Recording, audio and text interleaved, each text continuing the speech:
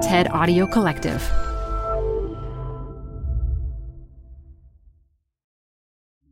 Got a business problem? There's a TED Talk for that. Stay updated on everything business on TED Business, a podcast hosted by Columbia Business School professor Modupe Akinola.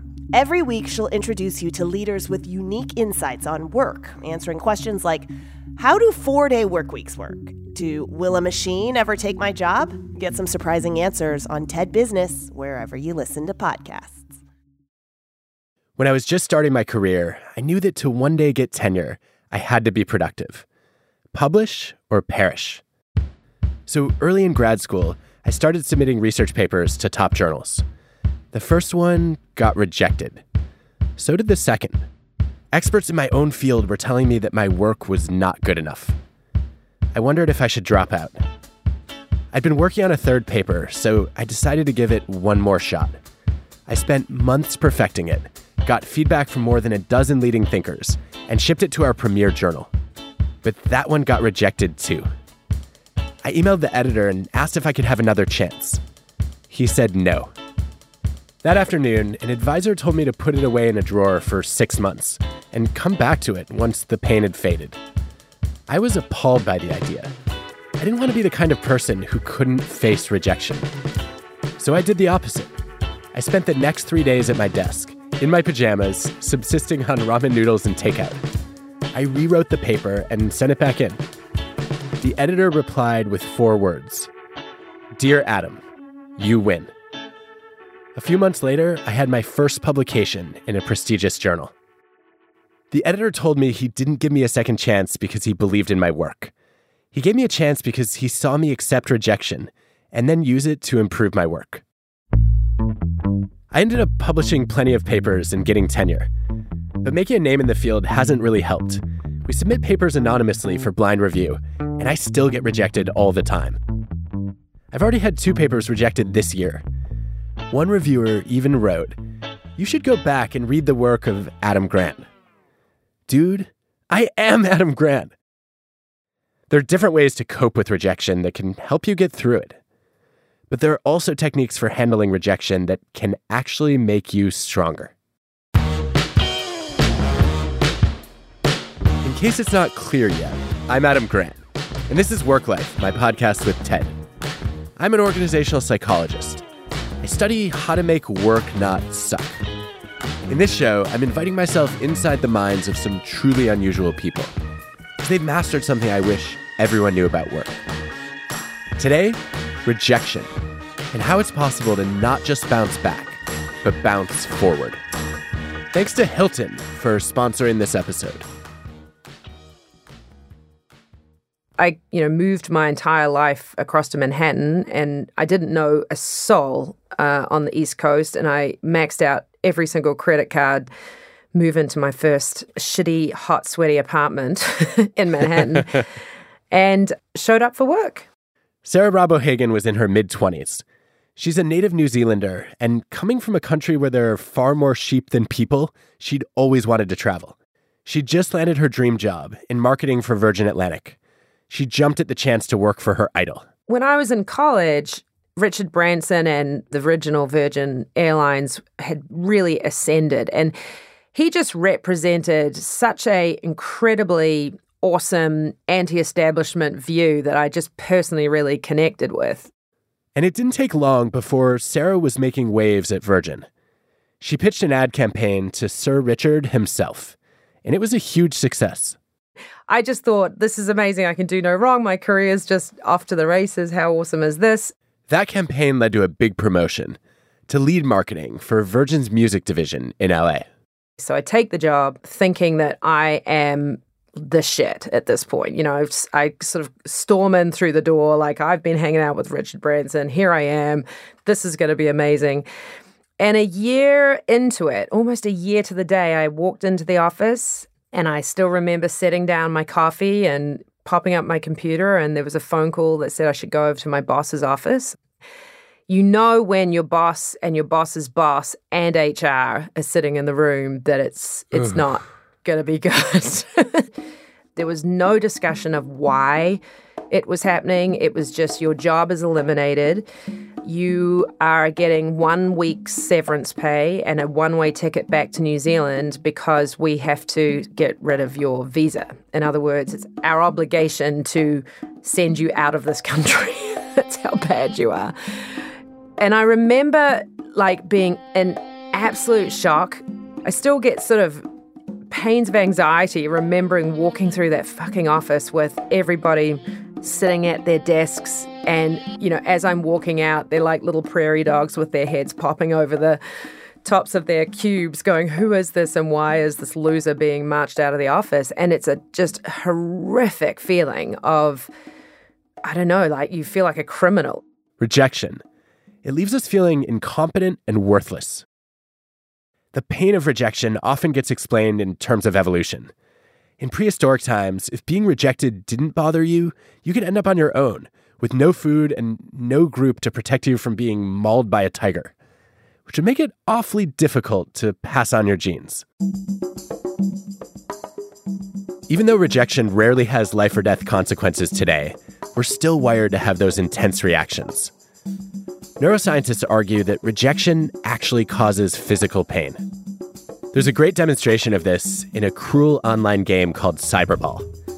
On your computer screen, you're tossing a ball around with a few other players, like a game of catch. But after a little while, the other players suddenly stop passing the ball to you. You've been excluded, rejected by the rest of the group. How would you feel? To find out, neuroscientists scanned people's brains while they were playing Cyberball. It turns out that when you're rejected, your brain lights up in ways that are similar to processing physical pain. You can see the same physiological response when people who have recently been dumped are shown pictures of their exes. It's not exactly the same as physical pain, but it does hurt. It won't surprise you that over 100 studies have documented that social rejection has a strong effect on our emotions. Sarah knows this from experience. Yeah, where do I start? It was all rejection in my childhood. She tried every sport she could find. Swimming, skiing, sailing, water skiing, field hockey. But I got rejected, never even made the A team of any sport that I tried out for. I would feel this absolute pang of devastation. Why is this happening to me again? Getting fired is even worse. Research shows that losing your job predicts a cascade of negative life events, from financial strain to depression to marital conflict and poor health. When you get fired, there's a natural way to respond to the rejection, by trying to protect your ego. It's not me, it's you. That's what Sarah did at Virgin. She started pointing fingers, blaming her employer. In my head, I was like, it was their fault. They were horrible people. They were bad leaders, and it was not a good place to work. She spent the next month fuming, but the more she reflected, the more she began to feel that it was her own fault. This is another common response. It's not you, it's really me. She blamed herself. I was very, very hard on myself. It was hard not to blame myself. I had just become so full of myself because of the success I'd had at Virgin Atlantic that I just wasn't listening. Eventually, Sarah landed another job. So I ended up working at Atari, the video game publisher. And that was exciting. And then you got fired again. Adam, I got laid off the second time. That is a huge improvement. Like in the past, Sarah faced a choice. She could blame Atari or herself. She blamed herself. I entirely took the blame, and I was just like it was all me, and I didn't really see any other part of it. I think having gone from a firing to a layoff, I was just like, what has happened? This is my career over. Am I ever going to get back on my feet again? It took Sarah many months of reflection to see things differently, that this wasn't the end of her career. And she also realized that it was time to stop ruminating about the past. I started to move forward because I finally just acknowledged this happened and it was my fault, and I'm ready to move on. Is there a difference for you psychologically between failure and rejection? Wow. Adam, that's deep. I actually kind of think there is, in that failure for me is more what's in your own control, and rejection is not necessarily in your control because someone else is making that call. Getting fired and then laid off was something she couldn't control. But after some time passed, Sarah had turned her attention to something she could control: how she explained the rejection. When something goes wrong, the big question is, who's at fault? For a long time, psychologists only studied two kinds of explanations: blaming others and blaming ourselves. You heard Sarah do both at Virgin, and then blame herself again at Atari. My confidence was just an all-time low. In some situations, those reactions may be totally appropriate. Yet, blaming ourselves often makes us weaker. It leaves our confidence shattered. Blaming others makes us weaker too. It prevents us from learning from our own mistakes. Recently, researchers have discovered that there's a third option. Most of the time, when you get rejected, the main reason is not you. It's not me. It's us. That's what Sarah came to understand as she started to analyze her relationship with Atari. I realized that rejection was not a failure. It was actually just a mismatch. Because I just was like, I could have avoided this if I had actually picked a job in an industry or a category where I had a lot more knowledge. And video games were not that category? And video games was so not that category. I actually hate video games, which is enormously hard when your job is marketing. At lunchtime, the entire place would just go silent with the sound of the mouses clicking, with the entire office playing this massively multiplayer game, or whatever they call it. And I'm sitting there going, why the fuck is no one wanting to go for a run with me? I had nothing in common with the people that I worked with, let alone the products. So yeah, it was a bad fit. The fit. That's often a better way to look at things. Therapists point out that in any relationship, there are not two but three parties: you, the other person, and the relationship itself. What's usually to blame is the relationship, the fit between you and me. And new evidence shows that when people get negative feedback at work, if they attribute it to the relationship rather than just to the individuals involved, they don't wallow in self-pity or lash out in anger. They become motivated to improve. That doesn't mean shirking responsibility or failing to hold others accountable. It means realizing that in many of our struggles, the biggest problem lies not in individuals, but in relationships. Which is the insight that helped Sarah not just bounce back, but bounce forward. When I look back and realize that, yes, a giant amount of these screw-ups was me, but a big chunk of it also was I was the wrong person in wildly the wrong environment. And I just realize now that, if you're in the wrong environment, sometimes I think it's really easy to beat yourself up of all the stuff you're doing wrong, when in actual fact, the same person can be a screaming success in a completely different environment. And you just have to see if you can find it for yourself. Sarah had an idea about what that right environment might be for her. She loved sports and fitness, so she applied for a marketing job at Nike. She was nervous. I knew that I couldn't pretend that these screw-ups hadn't happened, because it's pretty clear. You can see it on one's resume when you suddenly exit. But I also knew that if I was able to speak to it, then with any luck, that sort of takes the sting out of the awkwardness of the elephant in the room, and it shows a level of self-awareness. After a grueling interview process, Sarah ended up with an offer. And by the way, it was a title cut, a pay cut. It was a much smaller job than anything I'd been doing. But I was like, I will take anything just to get in the door and prove myself again. Big respected company that obviously Nike was. And the minute I got there, it was just a game change. Like I suddenly was like a duck to water. I just felt so at home. Sarah's been named one of the most powerful women in sports by Forbes, and one of the most creative people in business by Fast Company. She's held CEO, president, and board positions at a range of big athletic companies: Flywheel, Equinox, SoulCycle, and Gatorade, where she led a successful turnaround and rejuvenation of the brand. I always wanted to be some great success. So how the hell do you make sense of all this success when you're the person who got fired multiple times? I truly, truly believe that I would not have gone on to have had the successes I had if I had not had such difficult firings and screw-ups earlier in my career.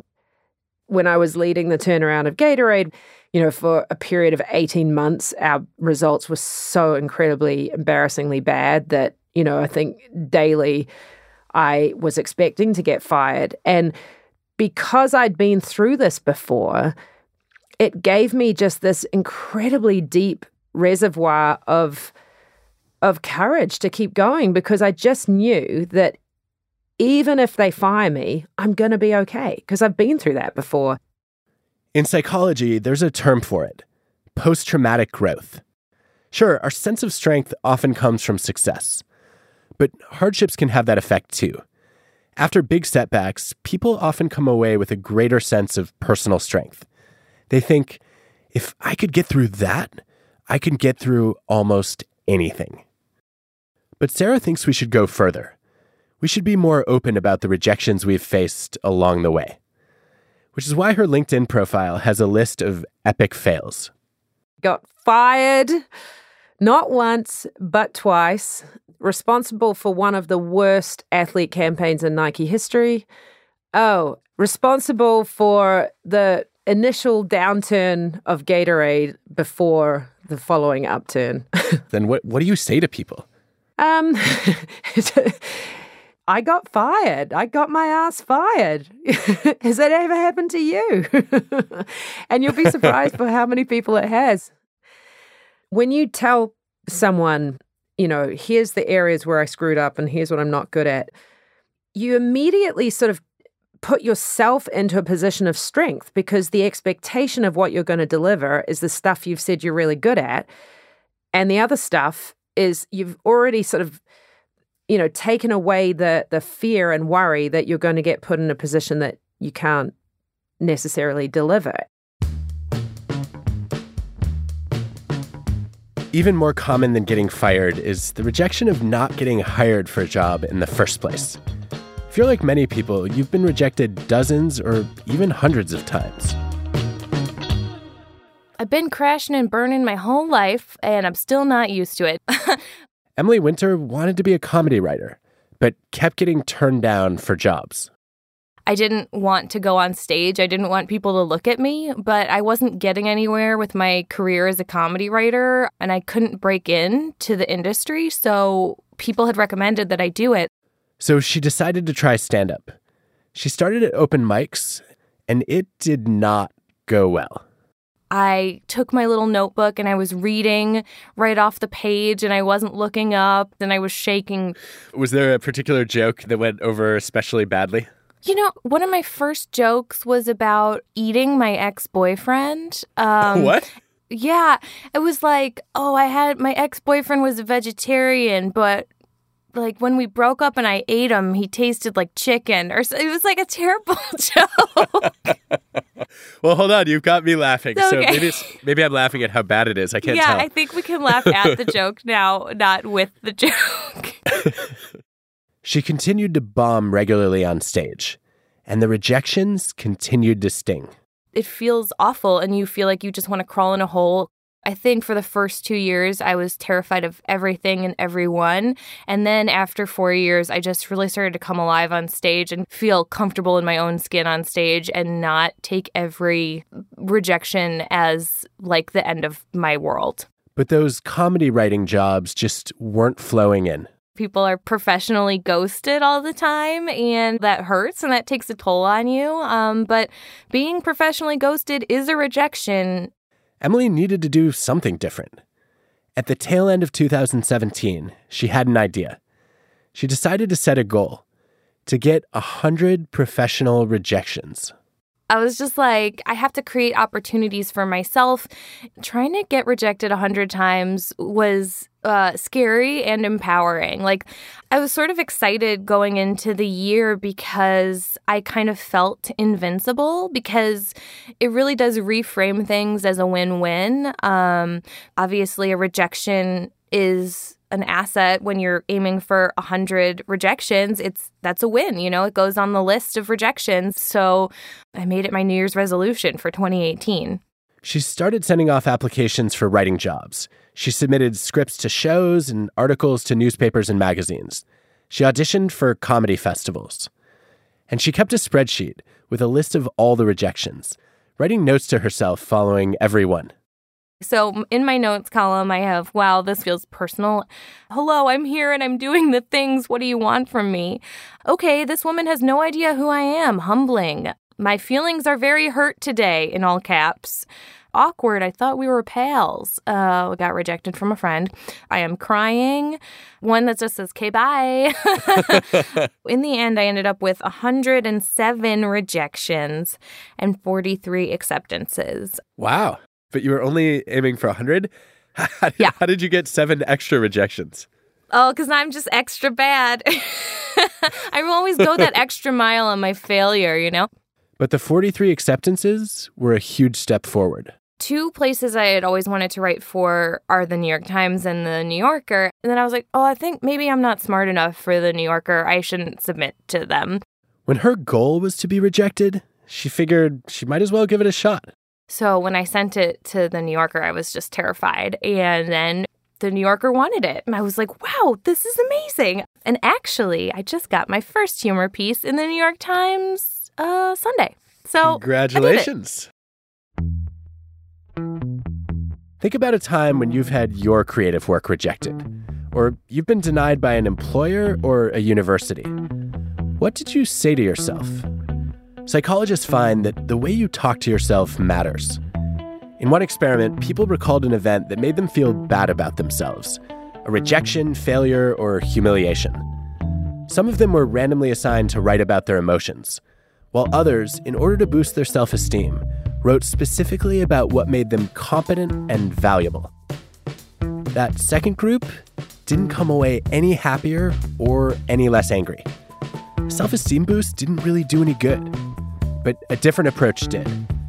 A third group of people were asked to show themselves compassion, to write a letter to themselves expressing the kindness and understanding they would offer to a good friend. Their happiness increased significantly, and some of their anger melted away.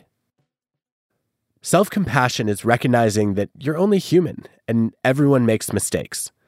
It allows you to take responsibility for improving in the future without beating yourself up for the events of the past, which is exactly what Emily Winter learned to do as she started accumulating rejections. I'm a little too hard on myself. One thing I learned is that failing doesn't mean that you're a failure. I think that's something that I could have told myself a million times before, but I finally internalized because I came out of this year with the best resume that I've ever had. Seeking out rejection changed my year.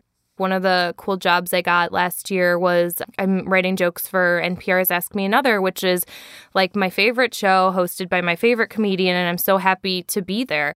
I mean, I wouldn't have submitted for all these things. I don't think I would be as confident as I am now. And she's made more of a name for herself in the stand-up world, too. I have gone to stand-up comedy shows where younger comedians who I don't really know are like, hey, are you that rejection girl? And I'm like, yeah, is that my brand now? Okay. But it's kind of fun because I actually really love talking about getting rejected. Because I recently went into my boss's office to ask for a raise, and it felt really confrontational, so I just quit. It almost sounds like getting rejected more often has made your life better. I do think we should all have a goal of being rejected. If you never experience rejection, you're not growing, right? That's why it's called Growing Pains. But rejection hurts a lot more when you don't seek it out, when it comes unexpectedly, especially when people are rejecting your very best effort. How do you find the strength to not just bounce back, but bounce forward. More on that after the break. Okay, this is going to be a different kind of ad. I've played a personal role in selecting the sponsors for this podcast, because they all have interesting cultures of their own. Today, we're going inside the workplace at Hilton.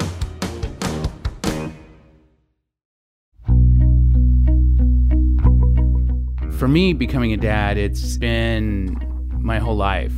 Rick Nelson grew up on a farm in North Dakota, surrounded by family. Grandparents, aunts and uncles, cousins. Our house was the spot where people just dropped in on. Lots of laughter and music, and it was just such an incredible environment to grow up in. Rick eventually moved to Austin, Texas, where he now works at Hilton as the senior director of sales. In Austin, Rick met Adam, the man who became his husband. It didn't take long for them to start talking about kids. It came up on the first date even, and both of us stated then that that was something that we always wanted. And I'm in my 40s, so, the clock was ticking. They decided to adopt, but the process was overwhelming. Then, in January 2017, Rick opened up a company-wide email announcing Hilton's Adoption Assistance Program. It was that catalyst that said, okay, we've got to get serious about this. Let's do it now. The program is open to any full-time team member who's been working at Hilton for at least a year. Adopting parents get $10,000 per child, with no limit on how many children they can adopt. The money helps cover application fees, court costs, meals, even immunizations. And adoption assistance is just one of the great programs Hilton has created for parents. We ask our team members what matters to them. Laura Fuentes is the Senior Vice President of Talent and Rewards at Hilton. In their internal surveys, family kept coming up as a big theme. And we ask ourselves, are we bringing to life our values of hospitality, of leadership, of ownership?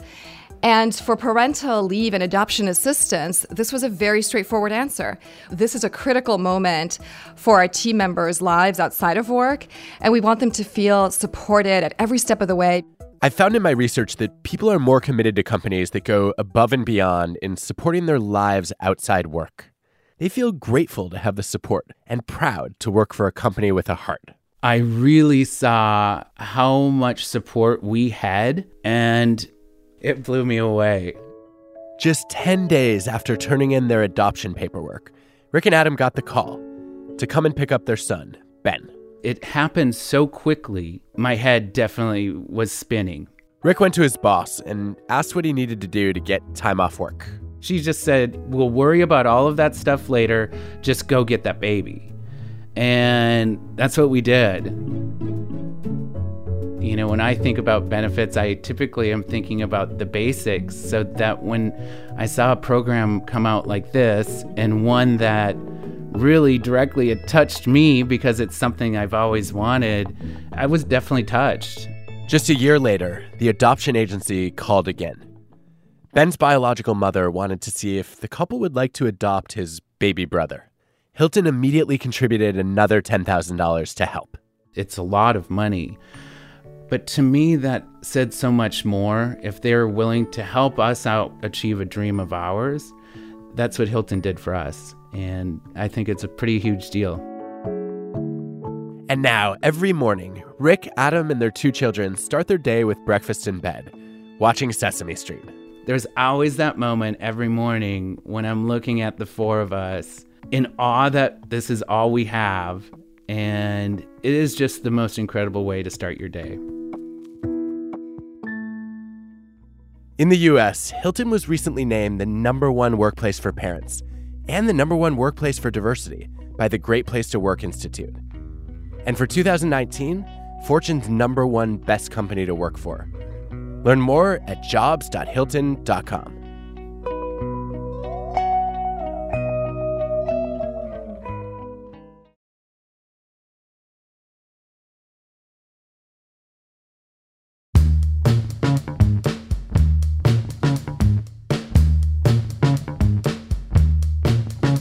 This director is a young dog who needs some new tricks. Movie critics can be pretty nasty. Another mediocre lunacy from the overrated M. Night Shyamalan. so meaningless and distant in its details that it hardly stands a chance of wooing even the most willing fellow traveler. That voice, it's not a critic. It's M. Night Shyamalan himself. He's the Oscar-nominated writer and director of The Sixth Sense. But he's learned that when you do creative work, people don't always appreciate it.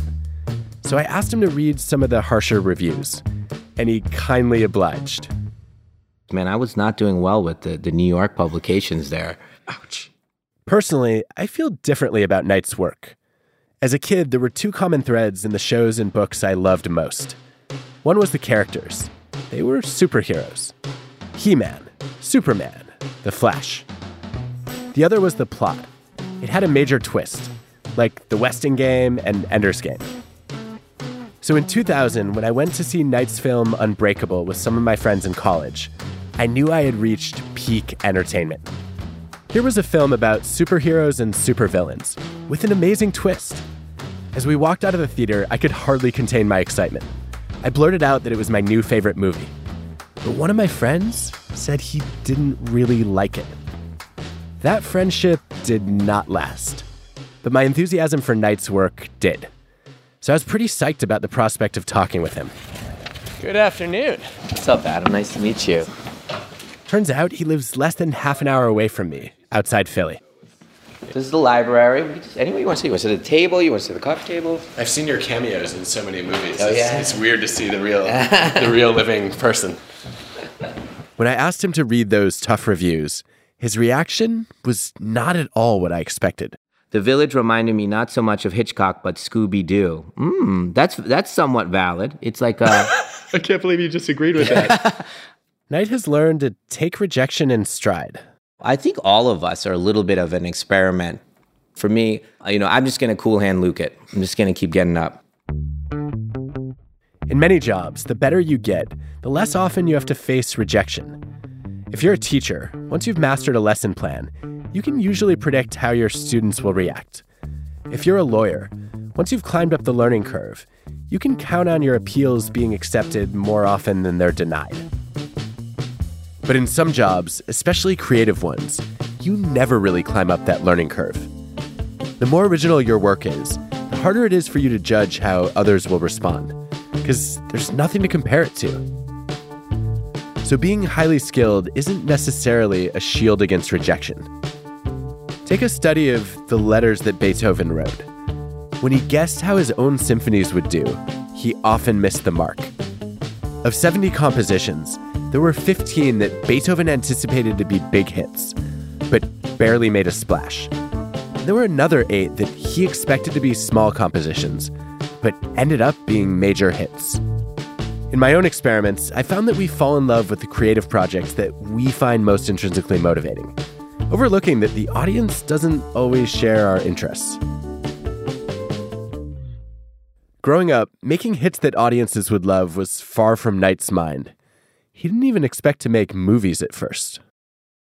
To become a filmmaker was the equivalent of saying I want to start a rock and roll goth band. The immigrant mentality is you come to the United States and you work hard and you follow the path before you and you do better than the previous generation. That's the thing. And so everybody in my family is a doctor, and so there was a sense of like, well, that's what you're doing. But Knight was obsessed, making films every weekend. When he was 16, he wanted to take film classes nearby, but found out he was too young. I told him I was 18 so I could take the courses. And I was an Indian kid, so at 16 you look like you're 12. So I was a 16-year-old pretending I was 18, but I looked like I was 12. And it was just all so exciting. Do you still have family members who feel like you let them down by not becoming a doctor? No, that's gone now. That's gone now. But for a bit it was there when I was struggling back in the first couple movies. There was a sense of, is this for real? This is not working out kind of thing. This is pre The Sixth Sense. Yeah. What were those early days like? They were tough. As a 21-year-old and having you fight to get a movie made and you get it made, which is unbelievable, and it just fails on every metric. And then you get a second chance to do it, and then it's a horrible experience, and again fails on every metric. Rejection hurts because it threatens our identity. That's especially true if you see your work as a reflection of who you are. When critics and audiences rejected Knight's first two films, he came away wondering if he wasn't cut out to be a filmmaker. You start to, rightfully so, evaluate and be like, is this going to work out? Was that it? Was that the run at 24? Are you done? You're going to shatter some version of yourself that's set. The mistake we often make is putting all our eggs in one identity basket. Because the reality is we all have multiple identities. Psychologists have found that this can be a source of resilience. When one identity is threatened, we can lean on a different identity. And that's kind of cool that we have this portfolio of selves that lets us kind of be the person we need to at the moment to feel better about ourselves. I think we're remarkably adept at doing that. This is Blake Ashforth.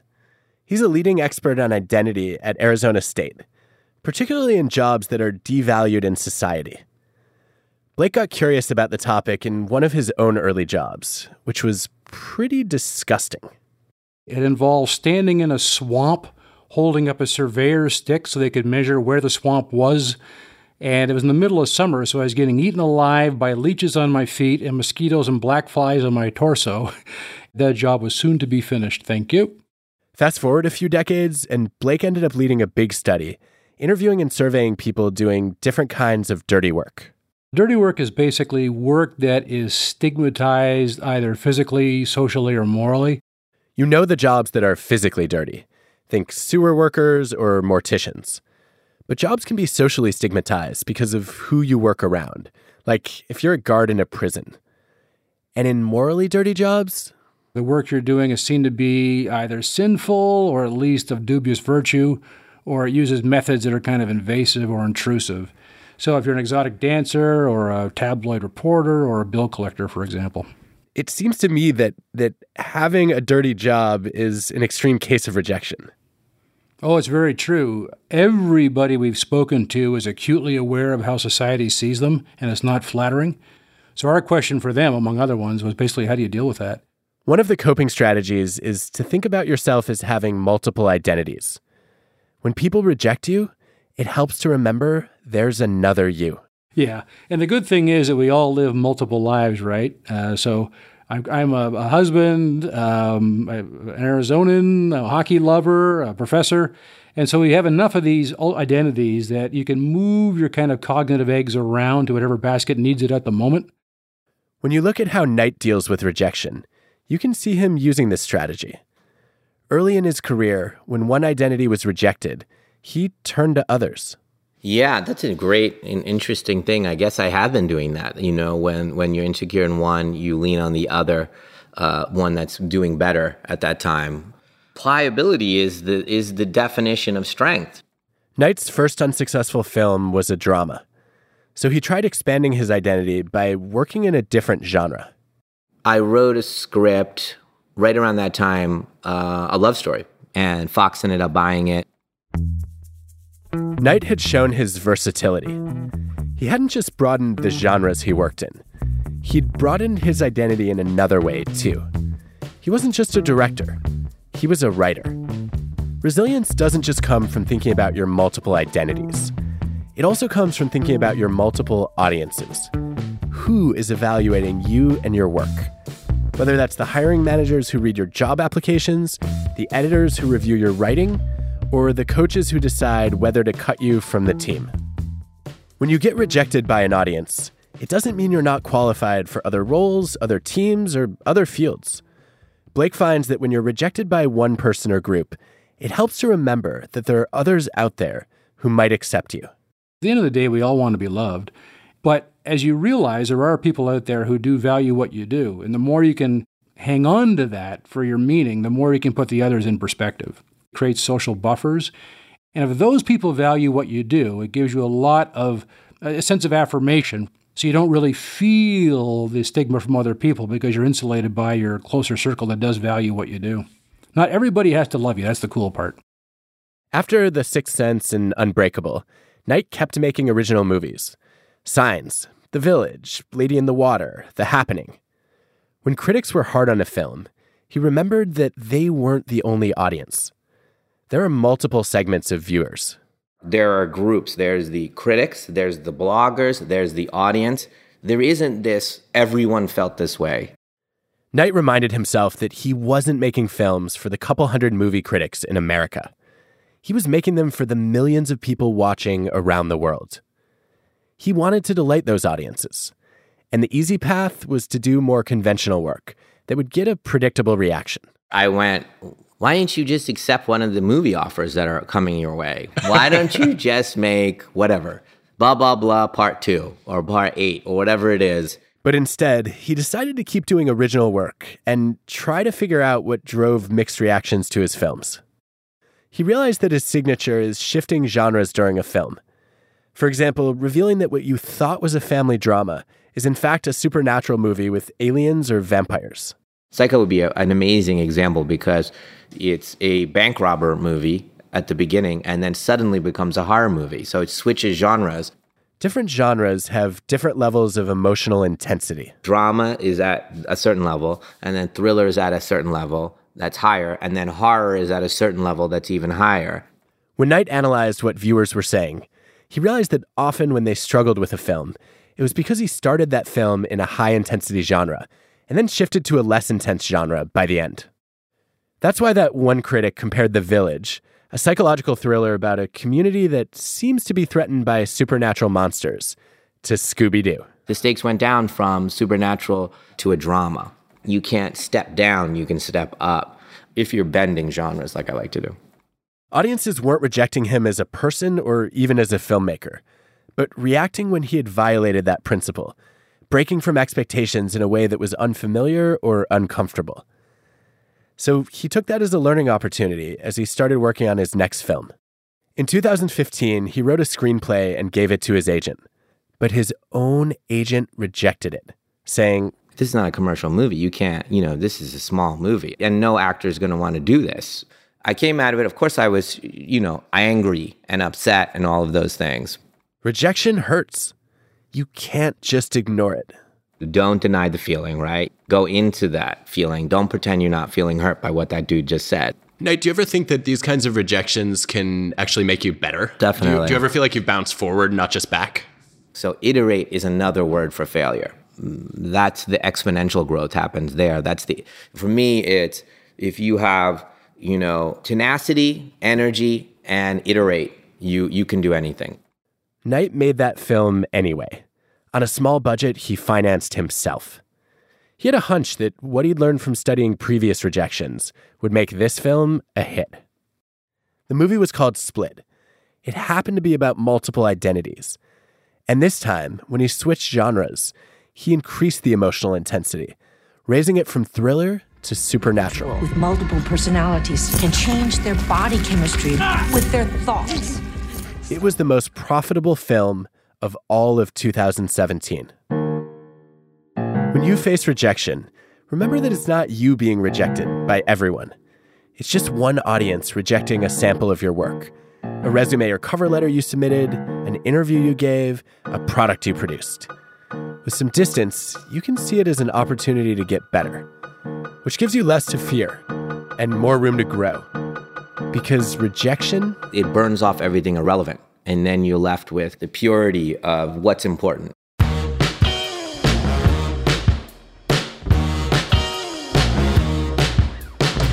Work Life is hosted by me, Adam Grant. The show is produced by TED with Transmitter Media. Our team includes Colin Helms, Greta Cohn, Dan O'Donnell, Grace Rubenstein, Michelle Quint, Angela Cheng, and Janet Lee. This episode was produced by Jessica Glazer. Our show is mixed by Rick Kwan. Original music by Hansdale Sue and Allison Leighton Brown. Ad stories produced by Pineapple Street Media.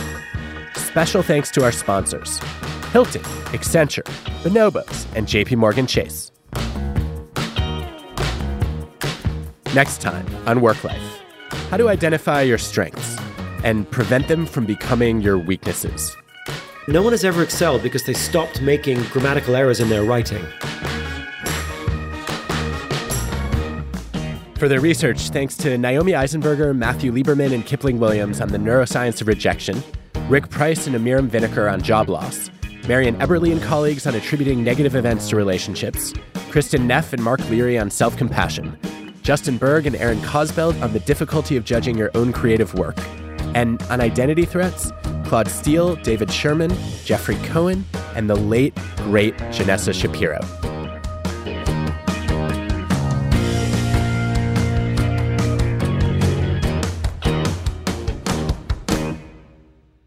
Let's pick The Village.